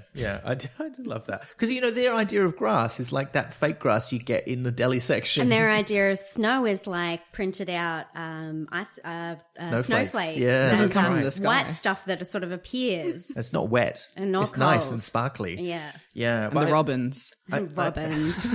I also like the way that Grimmer recruits the search party. She basically just shames them into doing it. And there's that line that says, like, 15 of them went, many out of sheer embarrassment. Yeah, I love Because that. Granny Morky says she's going to go when no one else wants to go. And everyone's like, well, Granny Morky's going to go. Then like, I could she's surely the go. oldest gnome here. Like, we should probably go. Yeah. And this is where, like, Granny Morky's not a big presence in a lot of the book, but this particular bit, It's her time to shine. everything she says is gold. She's just like, I'm just trying to cheer people up and just making them miserable and frightened. She's like, you wouldn't get robins. Owls, though. Foxes. Yeah. I can smell a fox. Might not have been here for a while, but it might have. But then when they're leaving the burrow and they're on their way back, and they're getting scratched up by the thorns as they're trying to stay close to the hedge by the side of the road, Grimmer just has that moment when Granny Morky says something to her. What does she say? She says, I can't It's remember not that bad, or like things can't get worse. Oh, yeah. No, it might never happen. That's right. Yeah. Because she's imagining, when Masculine gets back, I'll do this, I'll do that. But she's looking really worried. And Granny says, don't worry, it might never happen. Which she doesn't realize what she's saying is Masculine might never return. And Grimmer just loses her shit. Like she just, she's been holding it in so long. And there's also that really poignant moment when they're going through the thorns. Grimmer starts thinking this world is built for humans because everything is human-sized because they're going through the thorns and the thorns are really huge. And it's just that realization of we do not belong here. We have a place where we do belong, but it's not here. Yeah. And she sits down and she just says, we might as well give up and die. And this is one of my favorite moments of the book where she says that and Dorcas is like looking at something and says to her, are you sure? Because there's a fox right there. It's going to eat them. Oh. But she's got no time for this nonsense. She just like marches up to it and like smacks it on the nose, like none of this. Yeah. And the fox is like, oh no, I'm going to go kill one of those nice rabbits. Rabbits don't hit back. Yeah. It just reminded me of that, there's, I don't know if this is accurate. I'll look it up and put it in the show notes, but that people always tell you if you get a shark's coming for you, you should punch it really hard in the nose. And because it's not used to that, it'll get startled Be like, what the? and it'll run away. And I'm like, surely you just make it angry. But I don't know that sharks fight so much as they just hunt. So They just find out about the world with their teeth. yeah. By biting. I really liked that bit where she's like, I'm not giving up. Screw that. And yeah. And as they continue on, that's where as readers, we get the first glimpse of the spaceship and we know that Masculine has made it. Has succeeded. Because it's flying through the air looking for something. In what would seem to be an impossible task. How does a humble gnome, get into space, get to Florida and get into space? But they've done it, and that makes the prospect of reading Wings really exciting. Because Yeah. you're like, how on earth did they manage to do that? And I was thinking that because they had to do it this way around, because like this book is exciting, but the other one has to be more exciting. Yeah, yeah, and it's also it's got to get to the end. The thing I like about, and when we do Wings, you'll hear more about this, listeners. But I really love the way that Wings expands the sort of world of the gnomes as well, because we've only ever known these gnomes who live in England, in the countryside, and in a department store. But as we find out in Wings, they're not the only gnomes, and I find that really, I just liked that, and I always kind of slightly hoped for more gnome stories, but I think actually the 3 books really do tell the story. So this one's like Gulliver's Staying, and the next one is Gnome is Where the Heart Is. Well, Yes. you just talking about like British gnomes made me think. There's one thing that I really liked about reading Terry Pratchett, which was it's just very British. Yeah. And it reminds me a lot of reading a lot of British fiction as a young person and a child. Just that cadence and vocab and just the way they have of saying things and the subtlety, the nuance. It's just so clever and very British. And I found it really like nostalgic and comforting. Yeah, and it's like the gnomes books are interesting because they are a fantasy series and they're about like these little creatures that aren't human, but it is set in our real world. And I think there's some indication that the Johnny Maxwell series is set in the same world as the gnomes because they refer to some of the same places and things, which is also great, by the way. If you enjoy Truckers readers, I would highly recommend the Johnny Maxwell books, which we will cover as well, of course, on the podcast in due course. But yeah, it's rare that you get to read Pratchett writing about the real world, even in with a fantasy context, and I really enjoyed that too. It's also why I was so thrilled to read about sandwiches Yeah, and thermoses. Oh, well, there are sandwiches in Discworld. It's true, and some quite significant sandwiches actually. Yeah, that starts all of life on the world. Yeah, it's like a better Prometheus. Yeah, he stole sandwiches and gave them to the world. Now, they do get back to the quarry, of course, after defeating the fox. They don't notice the spaceship. Or do they? I think they do notice it, but they just think it's a shooting star because that's all they can see of it at the Or a moment. plane or something. And Yeah. also, they're being like humans in that what else would they think it is? Yeah. So like Why would you humans see think it's a gnomes, spaceship? they go, oh, well, that's rats or something. They just got to ignore it. So you see a funny star, you're like, yeah, it's probably just a funny star. But when they get back to the quarry, they have to decide what are they going to do. And the plan comes up about maybe they should go to this shed that people keep talking about that's on the edge of a farm nearby. Turnips. And with the turnips, yeah. And it's just... So it's going to turn up at the barn. technically the same pun as before. Look, yes. I mean, there aren't too many puns you can make about turnips. Yeah, there's just, got to get to the root of the cause. Well, I want to turnip it in the bud if I can. I really didn't think you'd care at all about this. Sorry, that was carrot all? I got it. It's a root vegetable joke. You're on fire today. I try. This is List 24/7. I don't know if you've listened to previous episodes, you know. You and my partner would get along really well. He loves a good pun. Excellent. Oh, you should Keeping it listen. cellar real. Capsipuns? Sorry, I'll stop. No, you won't. Yeah, you're just branching out into just vegetables instead of root vegetables. It's not quite as on point. The Not as problem is I tightly can't themed. think of enough vegetables. It's not that I can't come up with puns. I've just like hit a wall on vegetables I can think of. A celery wall? No, wait, that's not a thing. A salary wall. Is I was so- thinking cellar wall, I think. That's not even Cellar a thing. door? It's a cellar door. I don't know. Salary cap. I cut out my... Cellar door is the most beautiful word in the English language, isn't it? No. Best word in the English language is pocket. That Yes. is a good word. It is a good word. Pocket. It's a verb and a noun. And it sounds like what it is, onomatopoeic. Yeah. Yeah. Yeah. You slide into that word and just feel real comfortable. We should have more pockets. Definitely. Especially in women's clothing. Yeah. More pockets for all.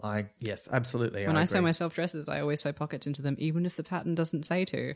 You know, I read a thing recently where there's a lot of women's clothing that has fake pockets. But that happens with men's clothing as well. Yeah, it's weird, isn't it? And sometimes they even have the fake, like, sewn in thing where you're like, oh, well, if I unpick that, it'll be fine. But then it's like a weird, shallow, like, centimeter Yeah, you pocket. unpick it and it's like not really a pocket. What? Yeah, worst. There's nothing worse than a pocket that's not really a pocket. There's nothing worse than just impractical bullshit design.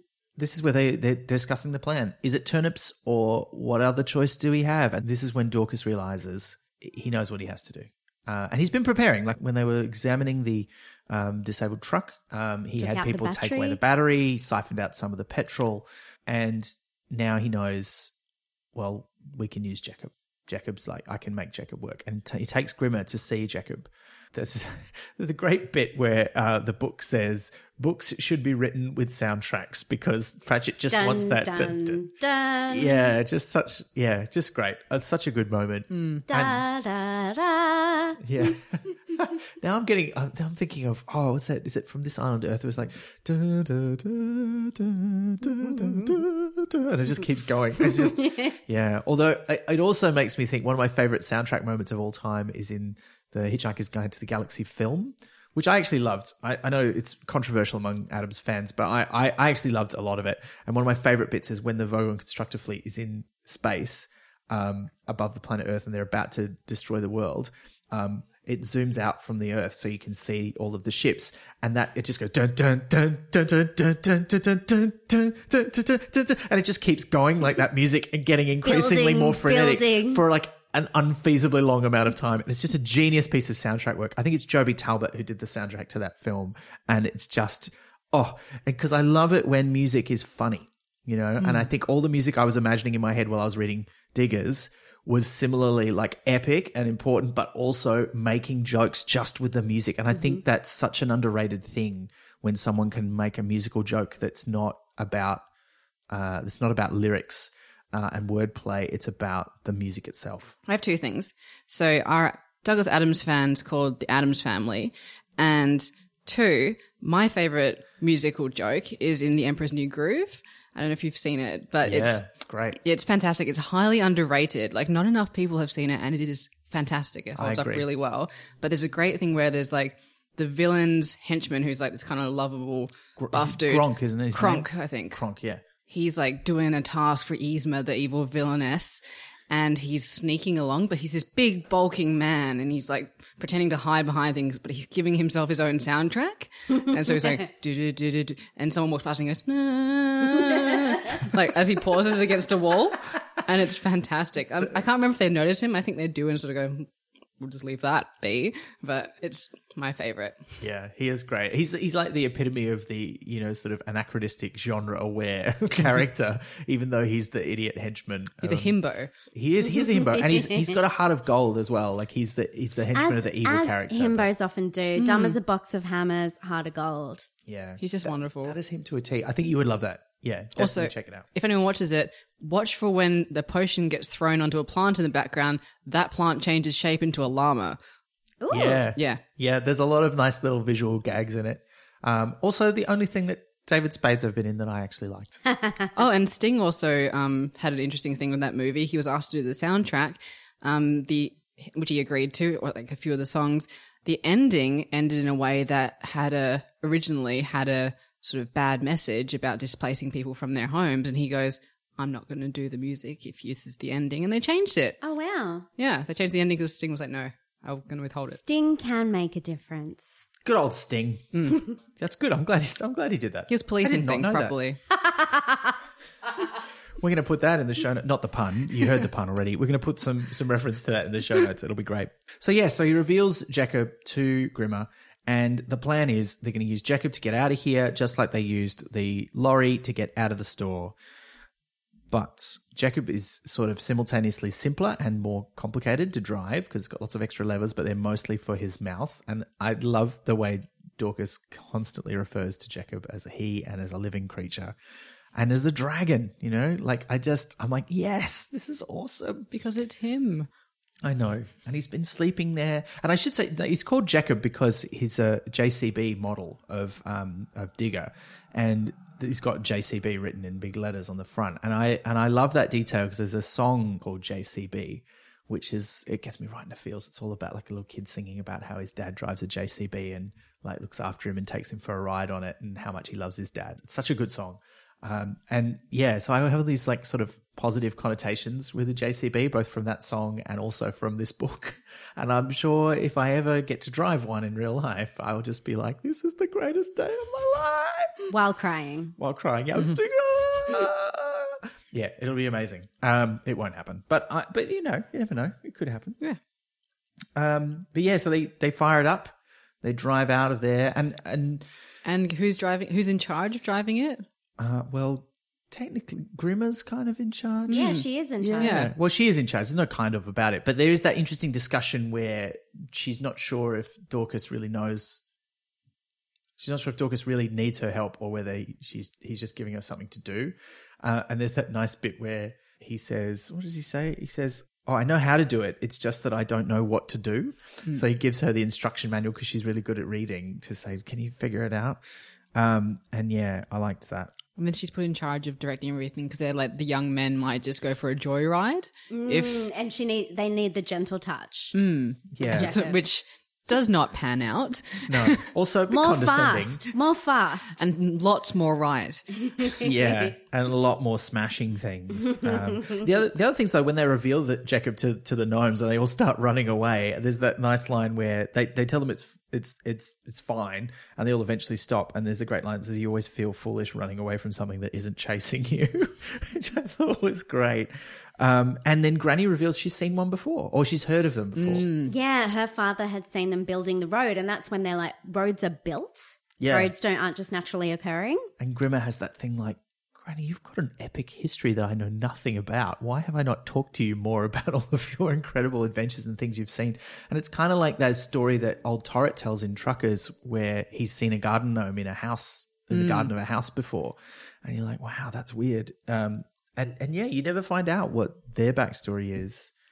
I'm sure someone must have written some like Torret and Granny fan fiction about their adventures back in the day. That would be cool. Have you got like older people in your life who will just drop something amazing casually in conversation and move on, and as though like it's nothing, and you're like, hang on, like, because my dad witnessed the Battle of Britain overhead. What? And he'd just be like, oh yeah, and that, and when I saw that, and then like move on, I'm like, excuse me. Hold on. Yeah, Hold like, the phone. What do you mean the Battle of Britain? Yeah.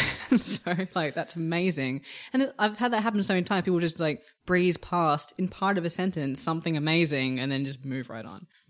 Yeah. So that's kind of what it felt like with her. She's like, oh yeah, I know all this stuff, and anyway, let's talk about rabbits and bananas. I'm like, no, Hang on. Yeah. side book. I did like that. Now, meanwhile, while they're getting ready to drive Jack about, the human in the quarry breaks free of his restraints and calls up for help. And I quite liked that they describe it as like he did something that no gnome would have expected a human to do. Like he sort of throws himself off the chair in order to like wriggle out of his bonds. And I'm like, why wouldn't they think they do that? Or because they think they're slow and stupid. They don't understand that they're, as smart as gnomes are. They're just a lot slower. And it really reminded me about the way people used to think about dinosaurs. How they thought that they were dumb and slow because they were so big. It's like, how could something so big And be cold-blooded agile? and... Yeah, and there's actually a great episode of 99% Invisible, a podcast I am referencing constantly on this show. But a recent one was about how dinosaurs were drawn, heavily influenced the way people thought about them. And of course, they always used to draw them standing still or when they were walking, like dragging their tails on the ground. And that made people think, oh, they're not very agile or fast or, smart. And when they started to think about them differently, that was important that they got drawn differently. And now we know they have feathers. Yeah, that's awesome. Not a burden. And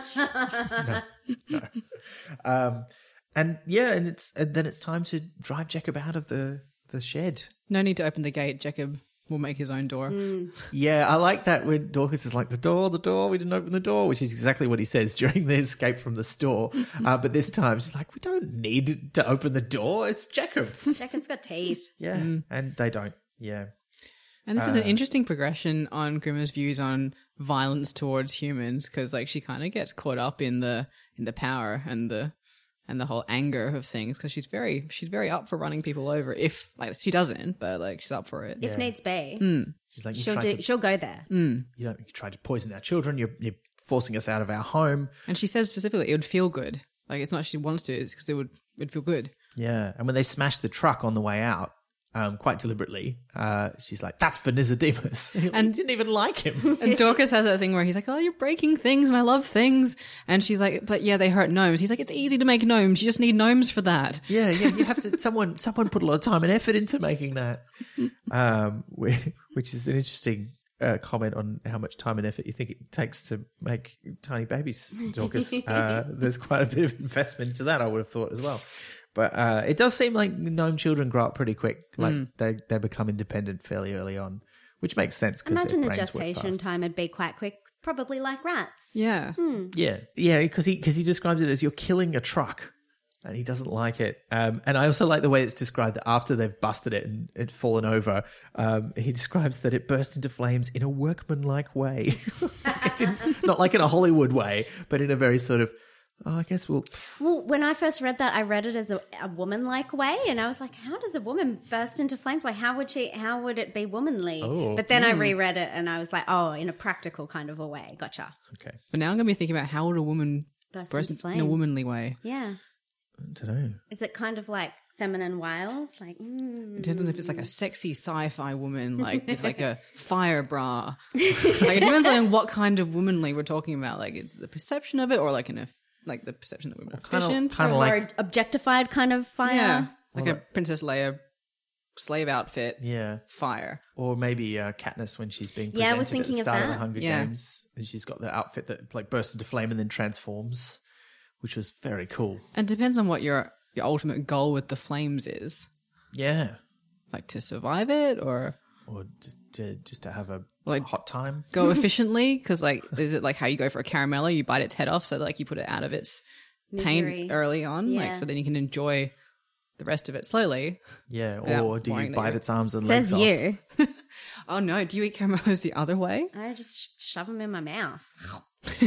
Done. Well, that's quick. I don't mess around. No, I carefully decapitate them. Surgical. Yeah, and then you can decide on the speed to which you eat the rest of the Well, caramel. I'm one of body. those people who crunches up hard lollies. I do that too, though. Yeah, so I have no patience. I'm like, let's get this shit over and done with right now. Crunch, crunch, crunch, crunch. I don't care if I break my teeth. Get this sugar into me. I think you can tell a lot about children about how they eat tiny teddies. Okay. Yeah, Okay. yeah. Is this the new marshmallow test? Here's the thing. I don't like tiny teddies. No, they're bad. They're not that's why they're great. teddy shaped to like trick you into being like these are good. But they're not. Well, They're fine. There's lots of them. That's the benefit because they're Mm. tiny. There's loads of them, so it feels like you're getting lots, That is true. and they can mix up the flavors. I Because- like when you get the chocolate. Not ones quality, quantity. on there. Yeah, And the most bang for your buck is hungry. yeah. They've got names. Oh, really? Yeah, so it's like hungry and cheeky and silly and yeah. I didn't know that. Happy? I don't like that's dwarves. When did they do that? They've always had that. Like on the back of the box, they list out which ones are which, and then as all children do, you grab a handful of tiny teddies out and you put them on the table and you flip them all the right way up, and then you position them on top of the ones on the back of the box so that you have one of each kind. blindly shove them in my face. Yeah, like in handfuls. yeah. Yeah. They kill the truck. It bursts into flames in a workmanlike way, and there's just more cops, more cars with flashing lights coming. They have them on either side and they're kind of out of options. They've by this stage gotten out of the quarry. They've gone down the lane. They've turned off and gone over a field. There's that great moment where they go over the top of the field, and there's so much sky above them and they're the highest thing around for miles. And Dorcas is freaking out because he's like, I can't see anything. It's just like there's sky everywhere. And she's like, just remember it's Jacob. Jacob can't fly. You know that you're safe. They're not really safe though because they end up on the road with, as you say, cops in front of them, cops behind them. And I can see the are they gonna barn, do? but you can't go there. Yeah. Fuck the police. Yeah. And then there's very much their attitude, which seems fair because the police are not going to treat them well, I dare say. But then suddenly it goes dark. It's nighttime. And they're like, but we haven't been out here long enough for it to be nighttime.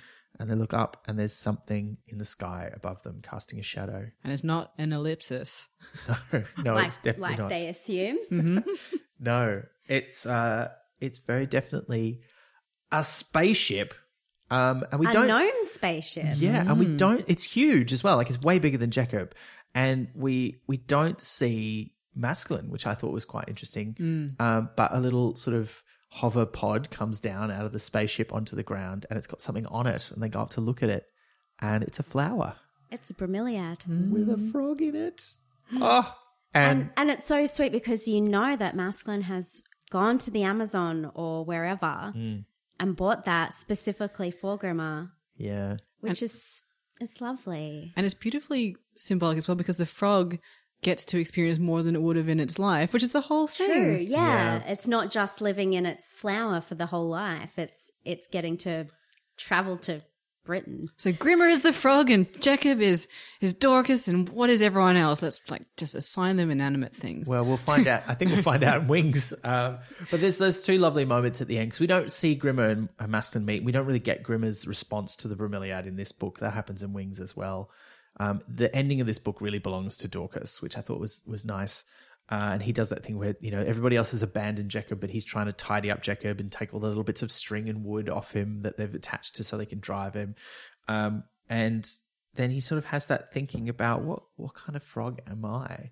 And I love that this line, like right from the end of the book, where he says, I'm the kind of frog who is interested in how flowers grew and whether you could get to other flowers if you jumped hard enough.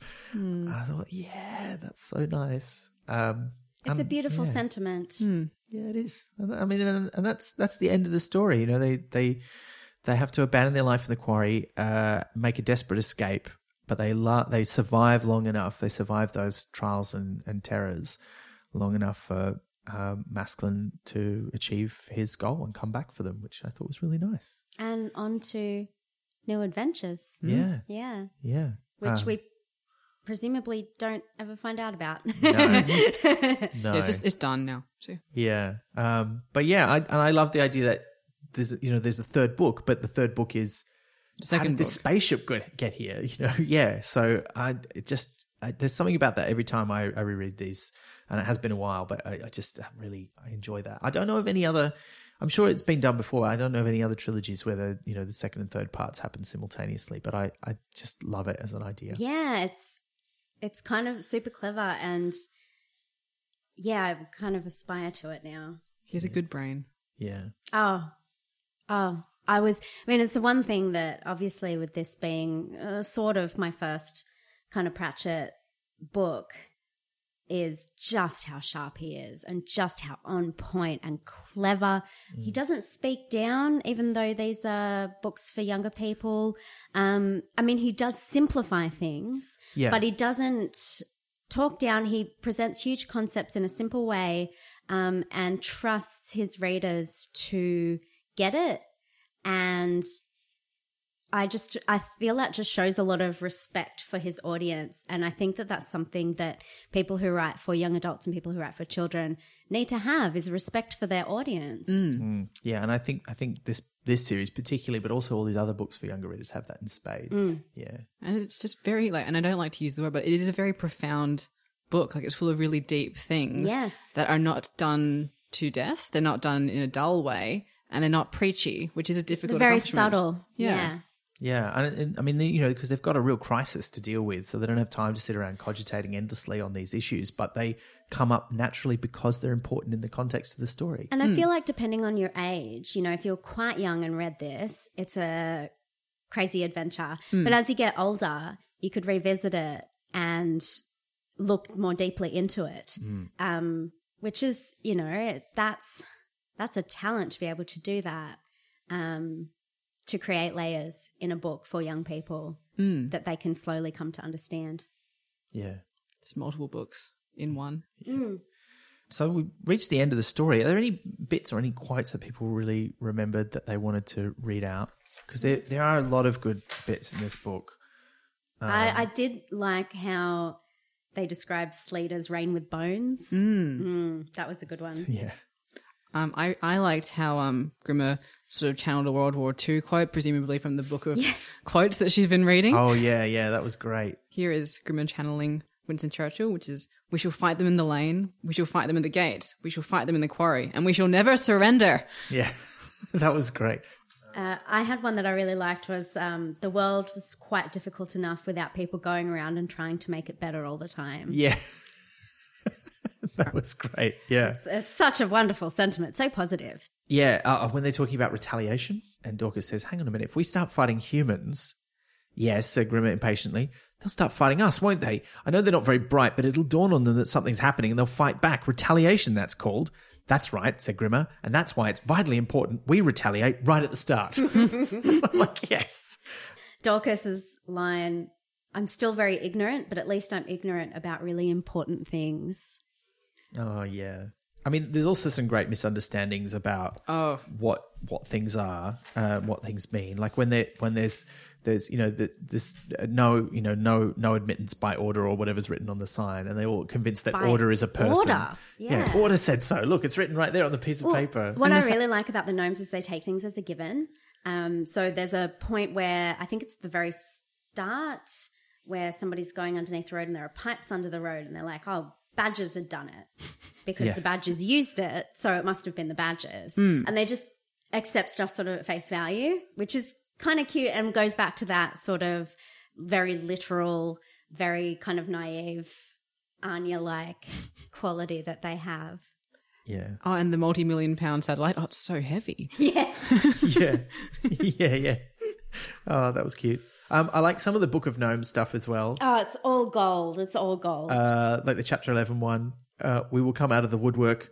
We will come out of the floor. They will wish they had never seen us. I'm like, yeah, go gnomes. And here to take it to a blue area, it's right after he fails to propose to Grimmer, and he's talking about how he doesn't like change, but he does like change. But he wants things to be the same. There's this line that goes, "His spear was leaning in the corner. What a pathetic thing it was now. Just a bit of flint held onto the shaft with a bit of binder twine." And I was like, is that his penis? Is that what he's talking about? Because like in the context, and it even has the word shaft. So like, I'm like, is that on purpose or Just like is a that just cheeky wink to the parents who are reading the book. because like, I mean, Shakespeare was like rampant with it, but yeah, I was just like, yeah, it's a bit too many things to just be like a coincidence. Yeah, look, you gotta. I mean, you're writing for kids. You gotta put stuff in there for adults. But also, I mean, some kids will get that, and they'll think it's great. But it also works on a literal level as well, like as a sort of as an allusion to how primitive he thinks his previous life was, And to how he feels emasculated by Grimmer's. Does she reject him at that point? Or? Yeah. Just before. Yeah. And it's also like he used to use his spear a lot in their old life when there were these defined roles. And now it's just, he doesn't even hunt anymore because he's a driver. So that's like not seemly. So it's also like a thing from his old life gathering dust. And so it's all very symbolic, but also very, very penisy. yeah. Totally phallic. This is actually my other favorite Book of Gnome one I've just found is from chapter 14. "There is nothing that can be in our way, for this is Jacob that laughs at barriers and says, brum, brum." I love that one too. So good. There's so many good bits. We could probably keep going there. And my copy, at least, I mean, the first book has no footnotes at all. And mine has one right on the first page, which is just about how gnomes live 10 times faster than humans. But I did the math. It's 6 times faster. Well, Pratchett says it's 10 times. Well, maybe they live 10 times faster, but time travels at 6 times the rate. So like, as in time can travel different to the living, if that makes sense, like dog years and... Oh, so their experience of time is different to how long they actually live. Yeah. Yeah, that makes sense. So for them, 10 years is considered a long lifetime. Yeah. So, yeah. It's like they're essentially living to 60 in human years, but it feels like longer. Yeah. Yeah. And then the abbot in the first book would have lived to be like 100 in human years, which is really bizarre and ridiculous to the outdoor gnomes because like nobody lives that long. That's crazy. Nobody just dies from living too long. Yeah. Which means Masculine must be feeling quite middle-aged actually because he's like 3 years old. So if their usual lifespan He's in the outside. in his prime. Yeah. He's in his prime. I guess so. Yeah. Because it's Thingammy Bob Dorcas, who's like 5 or... No, he's 7 now. He's 7. And yeah. he's So feeling over old. the hill. He's pretty old by outdoor gnome standards. Although Granny Morky, you know what? I think Granny Morky's potentially not quite as old as Dorcas, but has lived more of a life because she's been on the outside. Did we have any questions? Got one from Sir Sarah Dudley. Anyone else a bit disappointed that they didn't do much in the way of digging? I loved Masculine offering Grimmer the plant at the end. What's your favourite romantic gesture in any Pratchett book? Or any book if you want to widen it out. Wow, that is a big... I mean, look, it's hard to top the Bromeliad because it is both so, as Dorcas mentions, literal-minded and yet also so superbly appropriate and shows he's gone to such a lot of trouble. It shows that he listens. Yeah. And when you have a partner, and I'm lucky I've got one, who listens to things that you say and remembers them, unlike me, who remembers nothing and lives in a constant present like a dog, it's touching. Yeah. And so it's touching that he listened to something that she said that she felt really strongly about, and he remembered. And that makes it really lovely. Yeah. How about you, Liz? Any other ones from Pratchett books? I'm not going to talk about romance, but I'm going to talk about digging, because I had forgotten a lot about this one, and I was like, oh, they're going to dig like a new set of burrows in the shed, like in the crappy shed. Like they've got this digging machine, so it's called diggers. They're going to create a sort of like burrow until the people come back, and they did not. There was actually not very much digging at all. No, well, the digging... Yes, I was disappointed. I look, when I read that question, I was like, yeah, you got a point. But, also the digging is metaphorical. And there's a great passage in the book that describes that. Well, thought Grimmer, we tried. We really made an effort. We came to the quarry to dig in, look after ourselves, live proper lives, and we failed. And you're like, that's the digging, I think, that maybe the title refers to, as much as, they have a digger. And they do refer to it as a digger. Granny Morky says it's like one of them big diggers. Yeah. And there's also Nostradamus. I keep wanting to say Nostradamus. Nicodemus. Yeah. Nicodemus. No, Nicodemus. He like dug his own grave in his own way with the way he did things. So And he literally got dug into the ground. Yeah. Or grounded to the ground. Yeah. He did. He did. To the point where there was nothing left of him. So in terms of metaphorical digging, plenty. Yeah, absolutely. In terms of literal digging, disappointingly little. Not so much. Yeah. I'm trying to think what other romantic gestures there are in the Pratchett books. I don't think I can top this one. I really feel like this is my favourite. And the fact that I can't remember any others sort of really seems to back that up. So, listeners, if you have a favourite one, please tweet us. Remember, you can tweet us about this episode on the hashtag Pratchat13. So I think that's probably enough time for questions, unfortunately, this time round, because there is some exciting news that came out today. Oh, yeah, I think we have to mention it. We're not really a news podcast, but we're all very excited because yesterday there was a mysterious tweet from the official Terry Pratchett Twitter account, Terry and Rob, saying there's going to be some big news tomorrow. We're like, ooh, what's it going to be? And it is that they have officially announced that the BBC have greenlit The Watch TV series. It's going to be 8 50-minute episodes or something like that. A little bit reimagined. So I am cautiously optimistic despite it being American. Well, it's BBC America, so it'll still be made by the BBC. It's just being funded by BBC America. So the thing I'm most cautiously optimistic or maybe a little bit concerned about is the possibility of it getting Americanized. But I think it's going to depend a lot on the thing that I'm most excited about, which is the cast list. And when do we get that? Because that's going to be huge. Well, presumably that is going to be the next stage, will be the casting. I mean, the production crew they've got on it, they've got English writer, they've got English producers. It sounds like, I think it's going to definitely be very, very English. And they'd probably make it in England anyway. I think it'll be fine. But yeah, I think we'll hit up the social media to see what people will have as dream casting. Yeah, we'd love to know who you think should be cast in this show. We know for sure that it will have Vimes, Carrot, and Angua and Cheery. I don't actually remember if they mentioned Colin and Nobby in the media release, but it would be bizarre for them to make a watch show that doesn't at least have them in it as supporting characters, if not main characters. So, yeah. Because the hedgehog has a Nobby on its end. Staff? I hope not.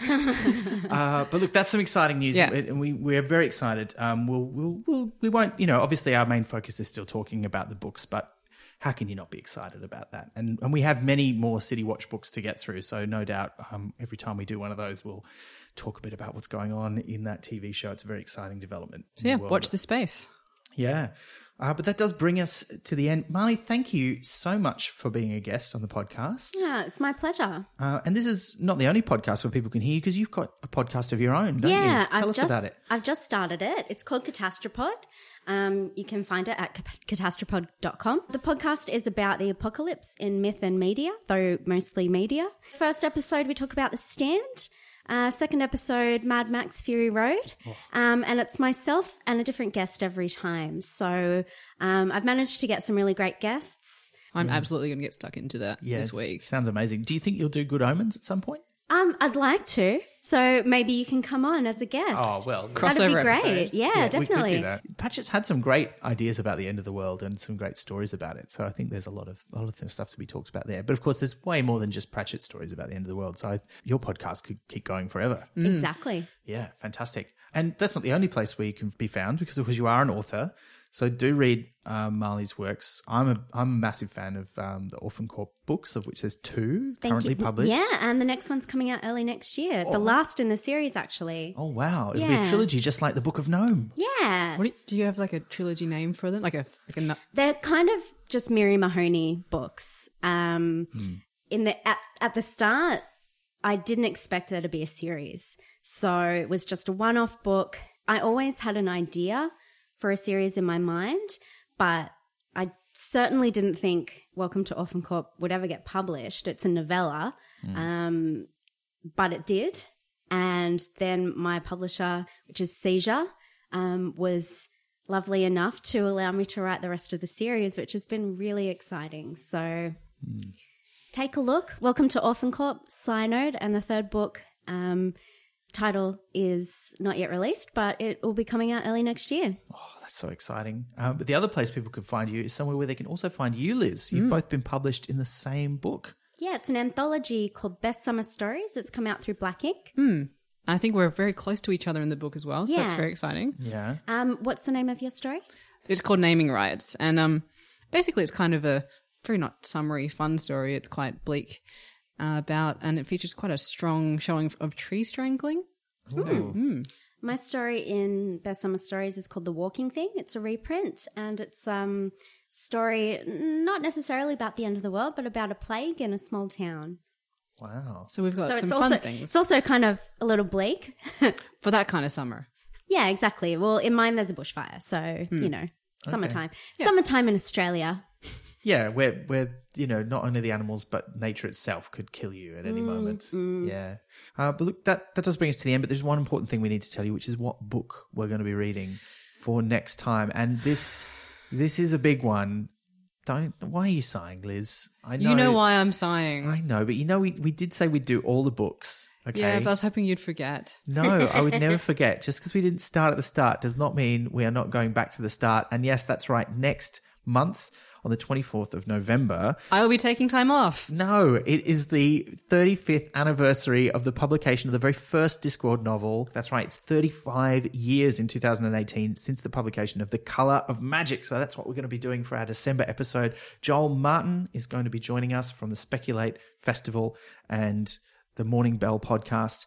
And we're going to get his insight as a fantasy reader on some of the stuff that it parodies. And look, I don't know about you, Liz. I'm very excited to be going back to the start and reading about where it all began. I was in maybe I've come around. I've come around a bit to Rincewind, but it could just be 2 hours of me crying with boredom. No, come on. I don't think so. Just weeping loudly. Well, look. Occasionally stopping into pun and just shouting, "Spoiler, it's Octarine," and then moving on. Harsh. Well, look, listeners, if you want to ask us questions or if you have opinions or feelings about the very first Discworld book, The Colour of Magic, please let us know. You can use the hashtag PratChat14 on social media to ask us questions. Get them in. I don't think we've quite scheduled when we're going to record it, but get them in as soon as you can so that we can try and answer them on the podcast. That would be great. And thank you for spreading the word, for reviewing us on iTunes or whatever podcast directory you're using. Keep doing that. It really helps us spread the word about the podcast. And I hope that you really enjoy yourselves. And until we return to the Bromeliad, please just get dug into some more Terry Pratchett. You've been listening to Pratchat, the monthly Terry Pratchett Book Club podcast with Pratchatters Elizabeth Flux, Ben McKenzie, that's me, and guest Marley Jane Ward. Pratchat is produced and edited by me, with music by David Ashton of Sample and Hold Studios. We'd love to hear from you.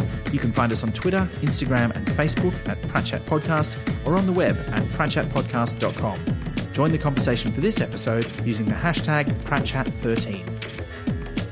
Pratchat is brought to you by Splendid Chaps Productions. We make entertainment for your ears, like the Doctor Who podcast Splendid Chaps and time travel comedy series Night Terrace. To find out more, visit splendidchaps.com.